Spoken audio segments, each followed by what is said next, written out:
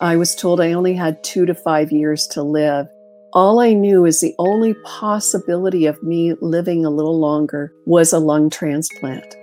And so all I cared about was, could I last long enough to have a lung transplant and try to get my body as healthy as possible? In the meantime, I had the side effects or the side benefits of not being diabetic anymore, getting my eyesight back after 15 months of following a whole plant-based diet. I lost over 100 pounds. I was off almost all my medications.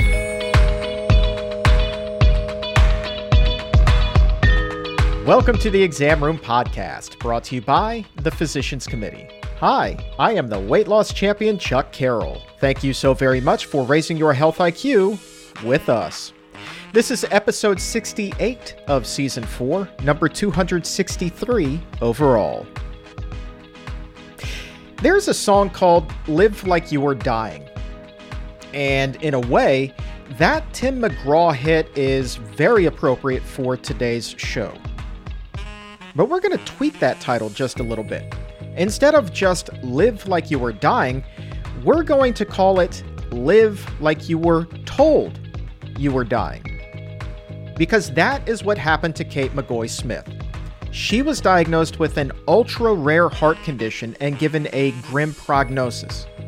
Matter of fact, the doctors told her she only had 2 to 5 years to live. And there were even more health challenges that she was facing. She had lost the ability to see, she had gone blind, and she was relying on an oxygen tank just to survive. And on top of everything else, as if that weren't enough, she also had diabetes. You'll hear her say that her quality of life had pretty much vanished, just like her eyesight. And with all of those challenges, that's where the story would end for pretty much anyone other than Kate. Her diagnosis came more than a decade ago now, and she obviously remains very much above ground. And not only that, she has restored her vision. She no longer has to carry around that heavy oxygen tank, and she is living as healthy of a life as someone generations younger than she is. So how did all of this happen? Well, it began with the screening of a certain documentary and the help of Dr. Caldwell Esselstyn. Kate, thank you so very much for being here. I'm very delighted to be here, Chuck. Thank you. Thank you for being an inspiration. Now, let me ask, so let's check these boxes here so people get an accurate idea of everything that you've gone through and continue to go through. Reversed blindness, that is correct? Yes, absolutely. Type 2 diabetes, we're able to reverse that as well. Yes, I was, especially with a 15.1 A1C. Ooh, all right. I told you it's going to be a good story. Talk to me about this very specialized form of pulmonary hypertension. I understand it's a terminal disease. It is a terminal disease. Unfortunately, it's called idiopathic. So I say even the idiots don't know the cause or cure. Pulmonary arterial hypertension. So it's very rare. It only affects 2 to 4 in a million. And it's localized high blood pressure in the pulmonary arteries of the lungs. So it's not like what people might think when they hear hypertension, because many people feel that's almost a rite of passage at about 40, where you have high blood pressure and you get cholesterol, and then you have to deal with it. This is symptomatic, where you have quite acute swelling in your abdomen, your upper legs, your ankles. You have shortness of breath. You're subject to fainting, dizzy spells, and your oxygen depletes very quickly. It came for me with severe right-sided heart failure, and as a result, and at the time I was diagnosed because it's so rare. Affecting only, as I mentioned, 2 to 4 in a million, I was told I only had 2 to 5 years to live. And most people, because it's so complicated, and I think if people are understanding the medical profession better, that they're more like medical detectives. They have to rule out a lot of stuff before they figure out what you actually have. And I understand that partly because I'm a former registered nurse who worked in the operating room, bedside, and community before I entered clinical social work as a therapist. And so it takes about sometimes up to 2 years just to diagnose. And at that point, most people are immediately sent to palliative care, or they don't even survive the diagnostic process. And it's discovered on autopsy. And how long ago, again, was this diagnosis? It took about 9 months to diagnose. And then in December of 2007, I was given a right heart cath where they have to go through your artery here down into, they take a wire and put it down into the chambers of your heart, then into your lungs. And you're awake during it. You actually have to, they secure a bed in ICU because it can be dangerous to your health. It can have adverse effects. And what they ironically want to do is part of the test when they first diagnose it, and they want to make sure it's a foolproof. It's kind of the gold litmus test to do a right heart catheterization, because the drugs that they have to give you are so severe that they would cause a lot of damage to you if you didn't obviously need them. And so what they do is they actually test to see if you'll respond to nitric oxide gas, which would be a vasodilator. And unfortunately, I failed that test. No amount of studying would help me pass it. And I had to immediately go on medications. And they have different levels of medication. And the first, believe it or not, and I can really appreciate this, and the men might appreciate this in the crowd, is I had to go on Viagra because it was originally a heart drug.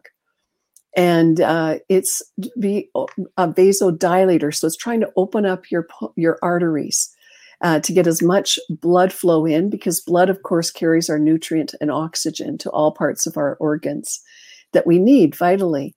And so I was put on that. And within a matter of a couple of months, I was left blind.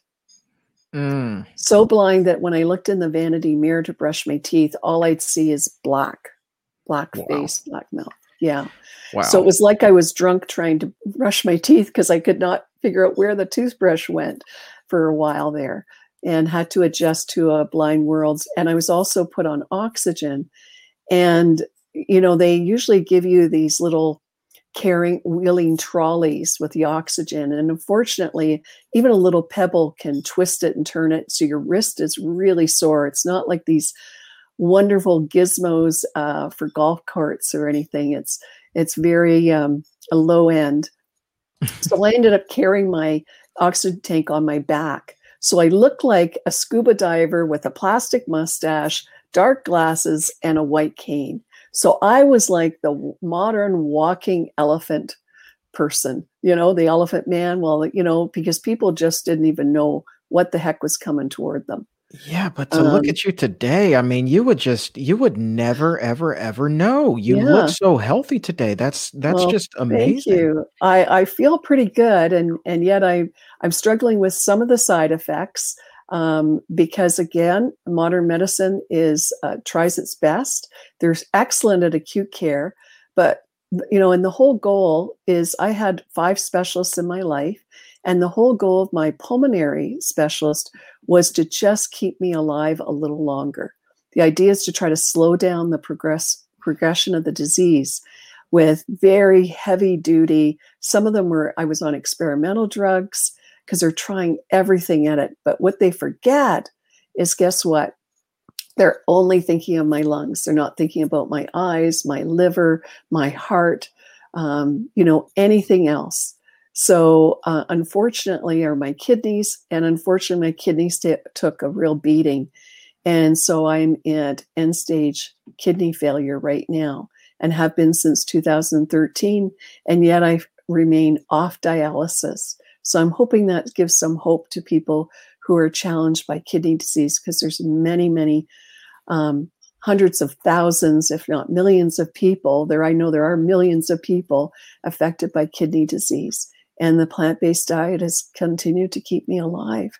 I absolutely love your optimism and your drive to inspire others and offer that hope. And I think hope in your case can come as simply as crunching some numbers. So you get Yeah. your first diagnosis in December, I believe you said December of 2007. 2007, right? Yes. So then you're looking at terminal within 2 to 5 years, but you Yes. don't And I have had to three be young children at the time as right, well. right. So, So and I was very involved. I was actually I was working in a job where had started an initiative program of a free on-site counseling program for kids from pre-kindergarten to grade 12 and their families. I started it from blank paper, and I was the sole practitioner. And as I continued to work in the program, I was the clinical supervisor and manager of 12 counselors and 13 school sites. And that's what I had grown in 6 years. yeah, it's never a great time to get a diagnosis like No. that. But as what I was saying with the numbers here, I mean, clearly, to put it Mm. in sports terms, you've outkicked the coverage significantly here.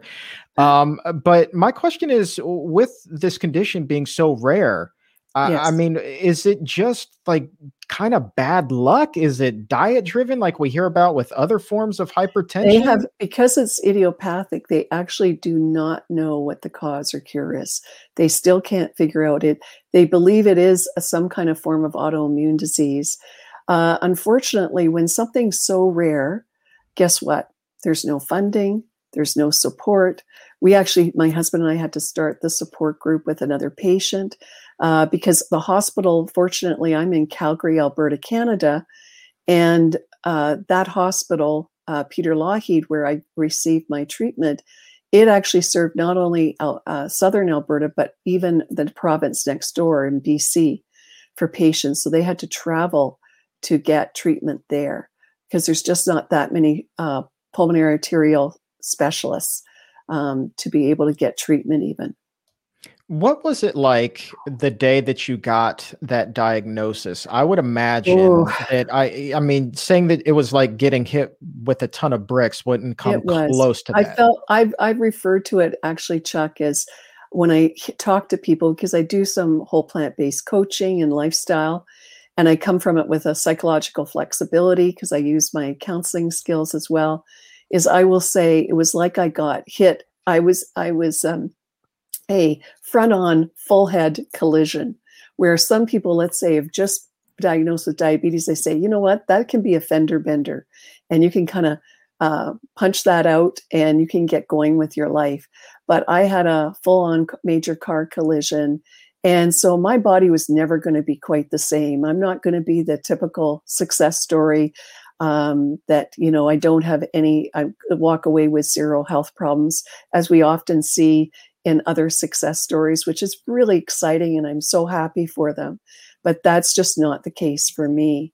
And when I was diagnosed, they knew I had severe right-sided heart. They first diagnosed that I had all this swelling, and they diagnosed that I had type 2 diabetes, which I felt really bad as a nurse. I thought I kept putting it off. And I think moms out there will understand. I really thought, oh, it's just I'm working too hard. I've got 3 kids. I'm their homework helper. Plus, I'm working full time in a demanding, emotionally draining job of dealing with kids from suicide to conflicts to whatever, abuse situations. And my diagnosis with diabetes, I ended up having an A1C of 15.1. That's how much I had put myself on the back burner. Maybe I wasn't even on the stove at times. And so I was looking at dealing with that, but they discovered I had a heart problem. And it turned out I had severe right-sided heart failure. And a specialist interviewed me at the heart clinic, and he also referred me to the sleep clinic, where it turned out that I had sleep apnea, which is a sleep obstruction. And so my sleep specialist said, oh, you know what? If you just go on CPAP, your heart will remodel, you'll be fine. But literally in about a month later, when she redid the tests, she came back to me, reviewed at that time with another doctor. And I thought, this is kind of strange. Why is she doing this review?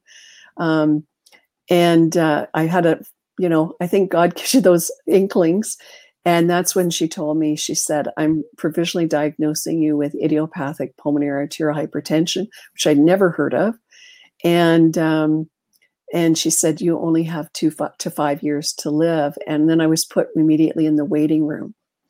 And the funny story here is there is a funny part of it. And maybe that's what's helped me along the way is, my husband and I then they gave us some papers because she said, I don't know how you've ever been able to work, like how you even stood up. And I can remember a few times almost fainting at the photocopier. And again, I just thought I was a little bit tired. So we were out in the parking lot, and if anybody's been at a hospital parking lot, they're really expensive. And we were sitting there crying, our hearts out. And then I all of a sudden said to my husband, oh my God, like, we got to get going. This is really expensive to cry here. Like, we better get the heck out of here. And I said, can you drive? And so, what he did, he said, yeah, I think I can. And he pulled himself together. We paid. And then we drove off somewhere where we could cry for free.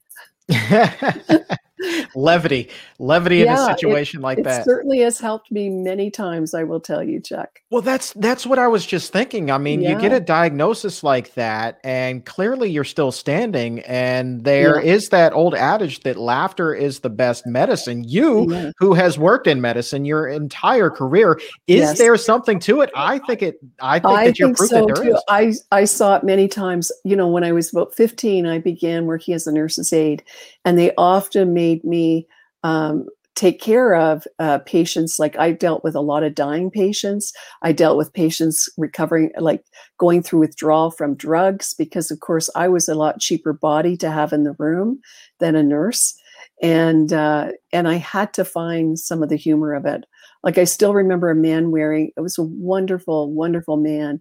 And he was very thin, and he was wearing a large Timex watch. And all I could think in my head was, and I was hoping no one heard it out loud, I thought, they said the Timex commercials, they go through skiing and everything, and they go, and it keeps on ticking. And all I could think of is, he's dying, and it keeps on ticking, that clock. And so I began to realize I needed that sort of black humor to help me through some really tragic things at a fairly young age, at 15, doing this kind of work. And I've continued to use that humor throughout. And it really helps give you the bounce that you need, of that resiliency, I find. Well, let's try to put this in a little bit more of a chronological order here. Sure. So we've got, we've got the disease here. We've got the blindness and the diabetes. When did the blindness and the diabetes first surface for you?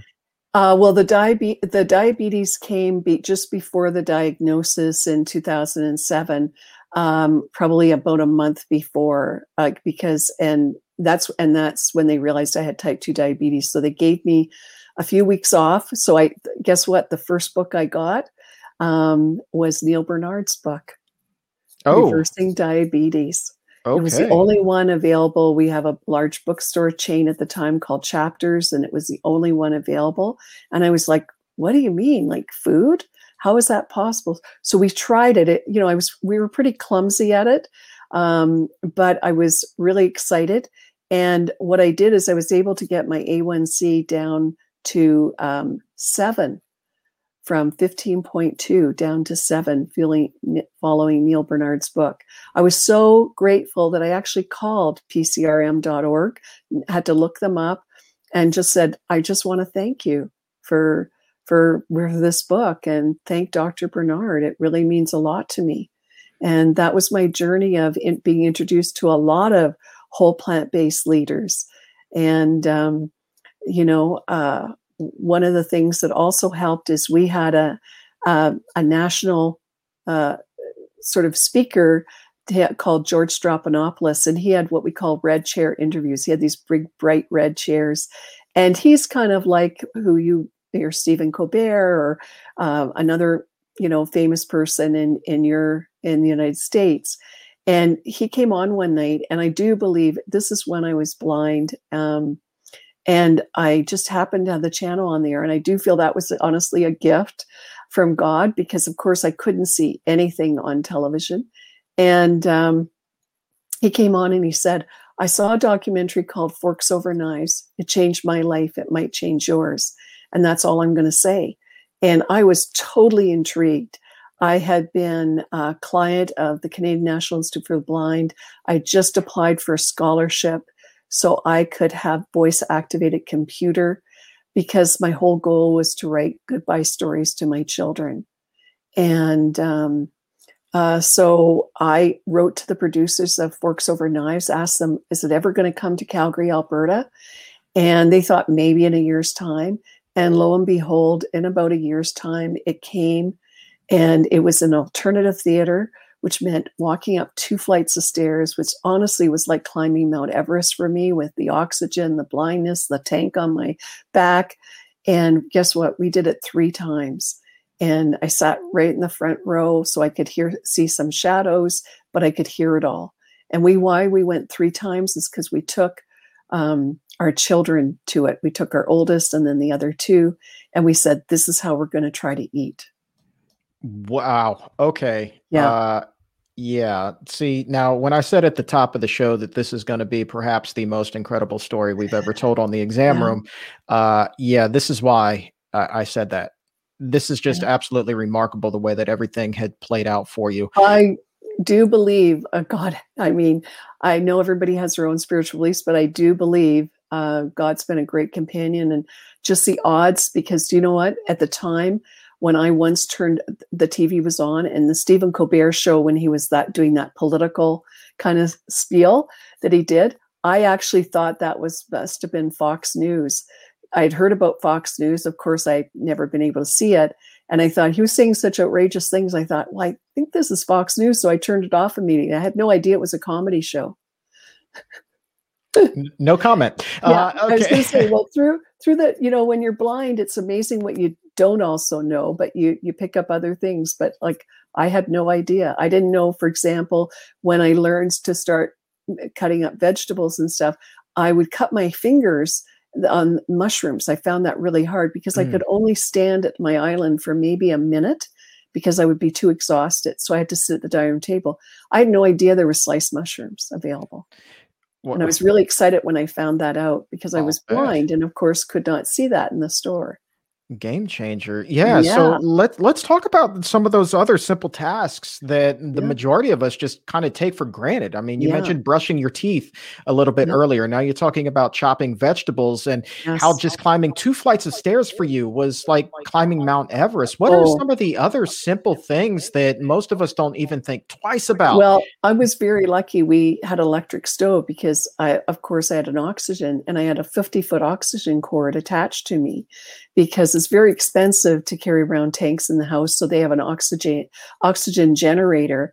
And so, because I could have blown up when I was cooking even.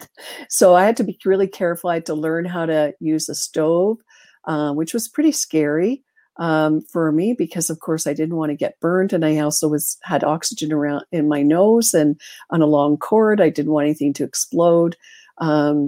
So there was just even, daily things that I was a homework helper to my kids, but they would have to sort of read. I couldn't read even one full sentence. I could try to, with a magnifying glass, I could get one word at a time. I felt like a grade oneer, because by the end of the sentence, I was like, what was this about?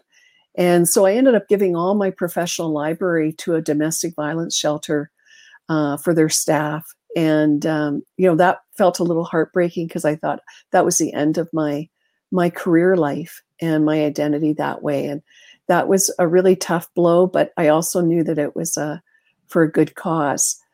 But 2 of the things, Chuck, I will say were my North Stars when I got diagnosed. I didn't want my children to know the severity of my prognosis of death because they were young. They were school age, and one was just beginning high school kind of thing. And so I treated it like sex education. If they asked questions, I would be honest, but otherwise I asked them not to go on, on the internet, because they would get maybe misinformation, and that I would be honest with them. And so when they were ready, then I could share a little bit more information.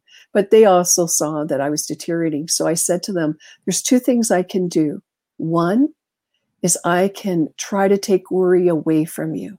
So I'm going to make a promise to you that I'm going to try as hard as possible to get as well as possible.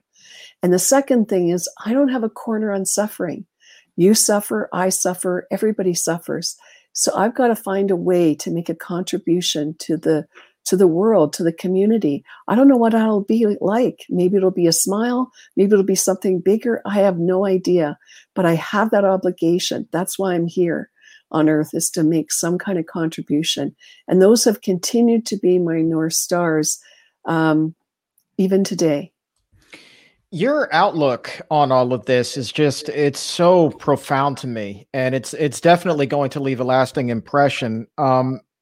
Did you always kind of have this optimism? I mean, you talked about going to see Forks Over Knives 3 times and being so gung-ho about it and saying, this is how we're going to treat this.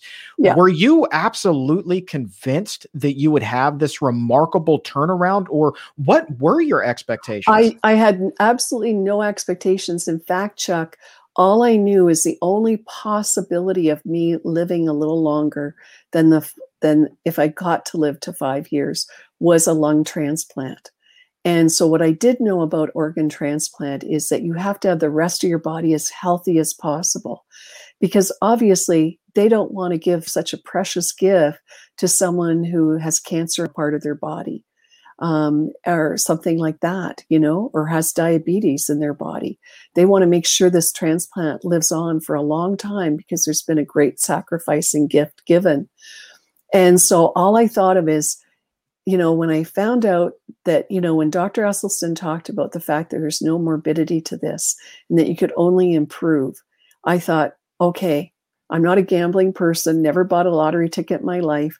I'm going to go ahead and say, this makes sense. When I heard the science behind it, I very much believe in science and its value. And my husband and I both went like, this is what we got to try. This makes sense. And so all I cared about was, could I last long enough to have a lung transplant and try to get my body as healthy as possible? And that's what I went in with. In the meantime, I had the side effects or the side benefits of not being diabetic anymore, getting my eyesight back after 15 months of following a whole plant-based diet, being able to have more energy. I lost about over 100 pounds. I, took off almost all my medications except my pulmonary arterial hypertension meds. They came about a year and a half later. And, I was really thrilled, and I was able to exercise up to an hour a day. Yeah, Kate. So here's some kind of the way that I'm looking at this. You were diagnosed with a terminal illness and then sprung back to life. Yeah. Not a whole heck of a lot of people can say that. I want to ask you specifically, though, about getting your eyesight back. This is something I've spoken with Eric Adams about. He was able to reverse his diabetes and regain his eyesight, but we didn't exactly walk through what that process was like. Was it a gradual regaining of your eyesight, or did you wake up one morning and just all of a sudden you could see again? Oh, wouldn't that be neat if you could just wake up and have that happen? Actually, I got inspired because at the time I was taking the Starch Solution graduate certificate. I've taken the Cornell one, and I've taken this one and a few other things, but I was taking that, and it was John McDougall that inspired me. I was listening to it by tape because I was blind, and he said, you can actually reverse your blindness. And what I knew about my blindness was when I went to my retinologist, who was a wonderful man, Dr. Williams, and he said, I said, what can I do about this? And he said, well, Kate, and he said it with my husband there, so it wasn't my imagination. I remember him saying it really clearly. He goes, well, Kate, it's honestly a choice of yours. You have to choose between your lungs or your eyes. What do you want to choose? Because my medication was contributing to my blindness, because I was having a lack of oxygen to my eyes. And the diabetes, I had diabetic retinopathy as well. So when he said, you have to choose between your eyes and your lungs, what are you going to do? took a matter of like seconds. I said, I choose my lungs. And because I said, my lungs, with my lungs, I can hug my kids. So that's all they need from me. Mm. And yet here you are today. Yes. I'm looking right at you, looking right back at me. Yeah. And I mean, just how filled with gratitude must you be to be able Wow. to see again and not have to worry about nicking your fingers when you're chopping vegetables in the kitchen, Yes. and more so being able to see your children in addition to hugging them? Well, I mean, I didn't get to see my son graduate from high school. Like, I was still blind at that time. And then I got to see them graduate from university. And that was really breathtaking and very grateful for all of it. I never asked myself, why did I have to have this? Because it's such a horrendous, horrible, horrible disease. You wouldn't wish this on anybody else. And so it's kind of like I took one for the team in having this disease. And no one else in my family has it. There's no generations of having it. It's just, and it's not likely my children will ever have it. So, I live with gratitude. And that's how I founded ForkSmart.org, because I wanted to create a summit so that I thought I was saving up for a lung transplant. And I said to my husband, I want to have Dr. Esselstyn come and Ann Esselstyn come to Calgary, which is known as Cowtown. Alberta beef is considered the number one resource that we have here. And so, of course, plant-based diet's not that popular, to be honest. That's cow food. Even as one of my doctors actually said, "Oh, so are you still on that cow diet?" And so I gave him a card once that I said, I'm moving on the right direction. The big cow on it. Yeah. That's so, so I ended up, what I did was, we formed the summit, and we had Dr. Esselstyn and Ann Esselstyn come, and we were really excited. And I thought, if one person comes, well, we had almost 400 people show up. And he did a wonderful job for us. It was a Friday evening, and it was just superb. And I just thought, and then we started doing summits after that. And our last summit was with T. Colin Campbell and Dr. Shane Williams, who's a cardiologist practicing in Bracebridge, Ontario, who also all subscribe to whole plant-based diet. But we had to do it because of COVID. We had to do it online, which was a bit disappointing not to have them in person. Because when our speakers come, we make all the food from scratch, all oil-free, whole plant-based. They're in hampers. They have a menu for the whole weekend. And we were so looking forward to hosting T. Colin Campbell and his wife, Karen. But that wasn't possible. And now we've sort of switched over.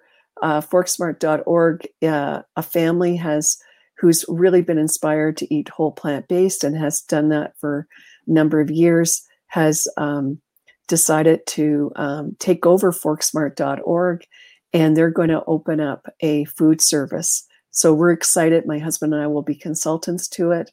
And we're very excited about that, because if we can marry really the powerhouse of plants with convenience and delicious, nutritious taste, we're going to get more people eating this way. And speaking of eating here, a little bit of housekeeping with about the 5 minutes or so that we have left.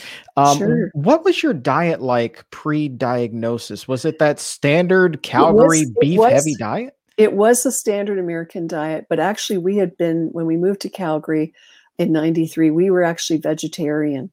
Wow. And even vegetarian is, as we know, we ended up a lot of nuts, a lot of dairy, and that didn't help me keep off the weight. If anything, it helped contribute even more to it.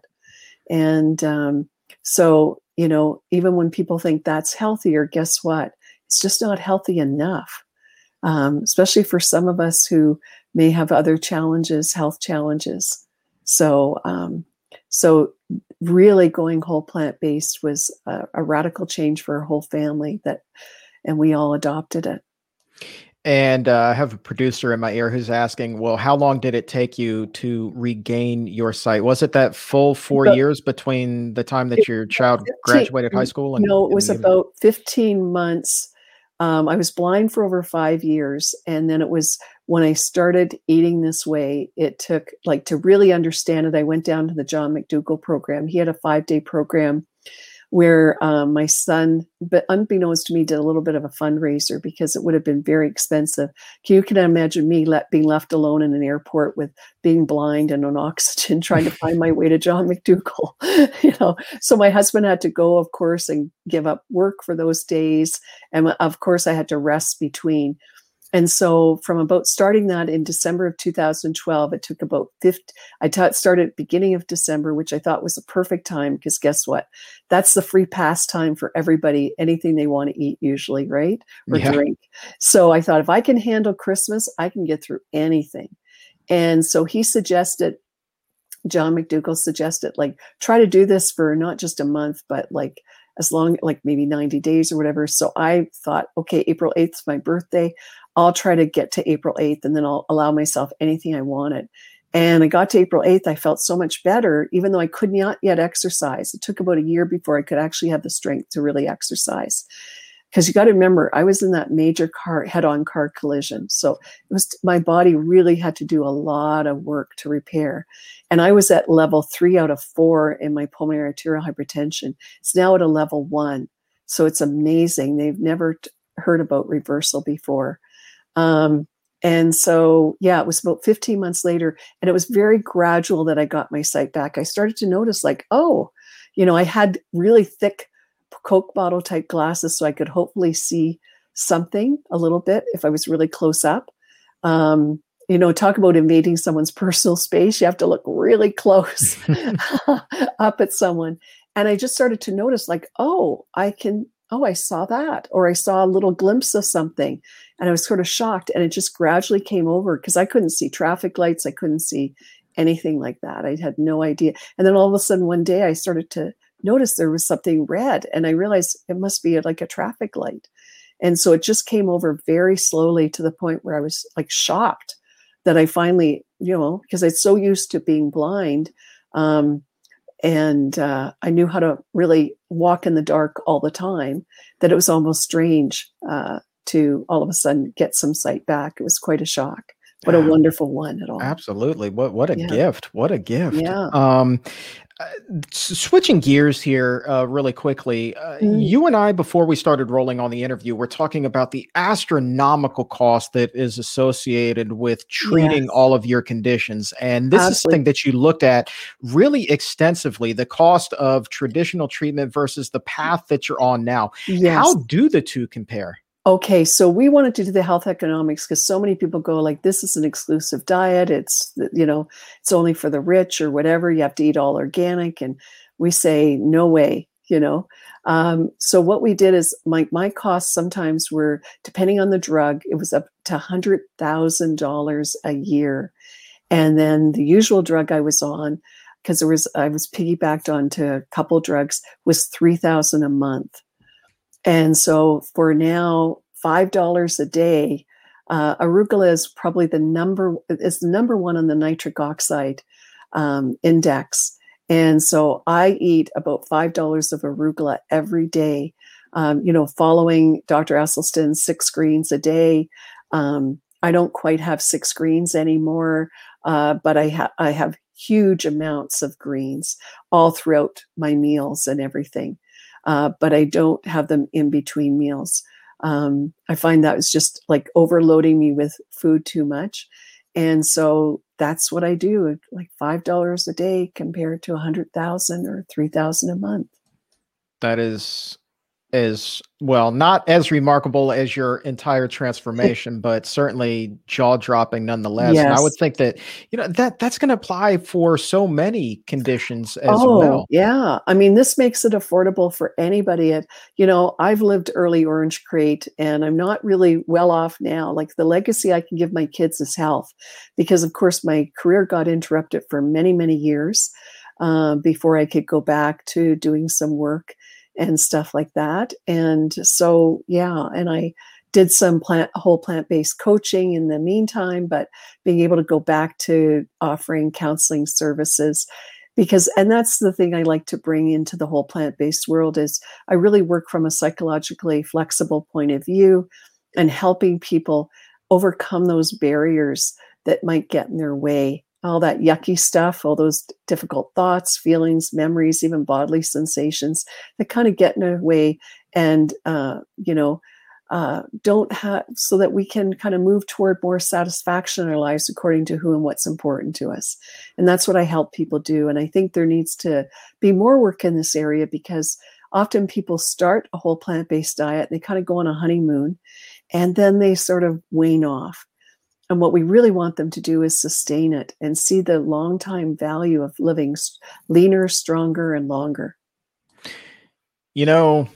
I believe that in your background here, I'm going to take myself out of the shot. I see a movie poster over your shoulder. I believe It's a Wonderful Life. My favorite movie. I'm telling you what, I mean, just the name of that movie sums up your life to me. I mean, It's just absolutely incredible. And I will also say that the fact that you are working with people as a counselor, Kate, I can think of no better person to work with someone than you because of everything that you've been through, your experience, your life experience, and then your optimism on top of that. I mean, my goodness gracious, what a privilege it must be. And I think that if people head over to towardmoves.com, that's where they can learn more about your counseling services. Absolutely. Yes. And I'd be happy to work with anyone, especially if it's whole plant-based coaching. I can work with them internationally because I'm a certified Food for Life instructor. I have my eCornell course. I have my Starch Solution certificate.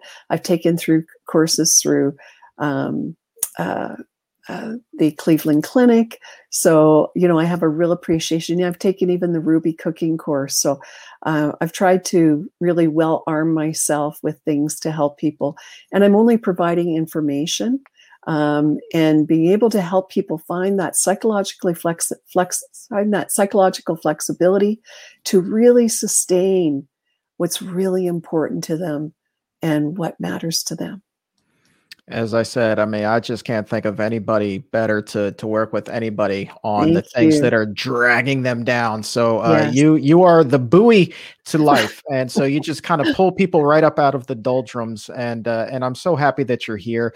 Towardmoves.com is the website. You see the web address right there on your screen. Final question.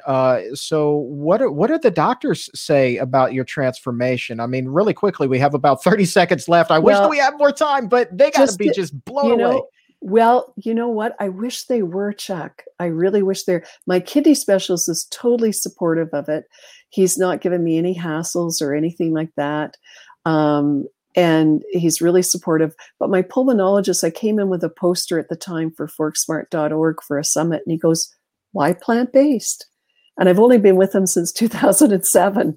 So I was like, and that's the unfortunate thing. I've heard this over and over and over again, Chuck, from other people who've gone back to their physicians and told them or their specialists and said, look, this has changed me. And unfortunately, they're not curious. And so we understand why medicine moves sometimes so slowly, unfortunately. Well, the good news is we have quite a few doctors, dietitians, other healthcare workers who listen to this show. And so hopefully they will pass this on to their colleagues. I hope so. And get some other people to stand up, pay attention. Because one of the things I have to say, the gift is it really made me a real partner in my healthcare because I realized that my fork was a very powerful tool. And so that really helped me really have more autonomy and feel really good, put me more in the driver's seat than in the back seat, which often is what people feel when they all of a sudden get into the medical system. Well, Kate, when I was a little kid, when I grew up, I wanted to be a baseball player. But now I think my goal is to grow up and to be just like you. Oh, boy, Chuck, I don't know what to say about that. I don't think I have the corner bravery or courage or anything, or even optimism. I just know that guess what? It can be contagious, and it's a wonderful contagion to have. You are the best. Kate McGoy Smith, thank you so very much for being here. And congratulations for everything that you've been experiencing. And I wish you nothing but the best and continued health. Thank you so much.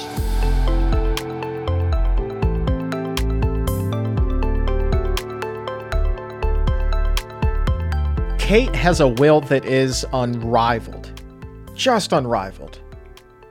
And it would be great if we could tap into that energy and harness it to help others along the way. I will bet you that there are some people in your life who you know, maybe your friends, maybe your family, and they may not be in as dire of a health situation as she was, but nonetheless, whatever the challenges that they are facing, they are feeling helpless about it. So if there is someone in your life like that, please share this episode with them. Let them know that all hope is not lost. And in fact, it's right around the corner. Now, Kate asked me after the interview to please help her get this out to as many people as possible. So let's help her do that and help others along the way. I'll tell you one more thing. Given everything that she was able to overcome, I think it's only a matter of time before her story winds up on Netflix. Here are some numbers on her condition. According to one estimate, only about 140 people will die from IPAH this year in the United States. That is just a tiny fraction of the more than 690,000 people who died of heart disease last year. So when you crunch those numbers, that boils down to 0.02% of the number of deaths. That's 0.02%. And if you'd like to learn a little bit more about Kate, you'll find a link to an old news report that a Canadian station did on her. Very well done. And you can really see her side-by-side transformation that is something to behold. The pictures tell the story. And if you enjoyed hearing her story today, please also consider subscribing to the Exam Room Podcast by the Physicians Committee on Apple Podcast or wherever you get your favorite shows. And when you do that, please also leave a 5-star rating so that we can reach as many people as possible with this positive and even life-saving information. Because every 5-star rating really does help these shows reach those who need them the most. So thank you for helping to make the world a healthier place. And right now, if you're ready to make your world a healthier place, maybe even just fine-tune a thing or two with your diet, the plant-based doctors and dietitians at the Barnard Medical Center can help. Schedule an appointment today. Telemedicine visits are available in many states. Log on to barnardmedical.org or call 202-527-7500. Insurance is accepted. That's 202-527-7500 or barnardmedical.org to schedule your appointment today. And for now, that's going to wrap things up. I want to say thank you one more time to the incredible Kate McGoy Smith for sharing such a marvelous story with us. And for everyone here at the Physicians Committee, I am the weight loss champion, Chuck Carroll. Thank you so very much for listening. And remember, as always, keep it plant-based.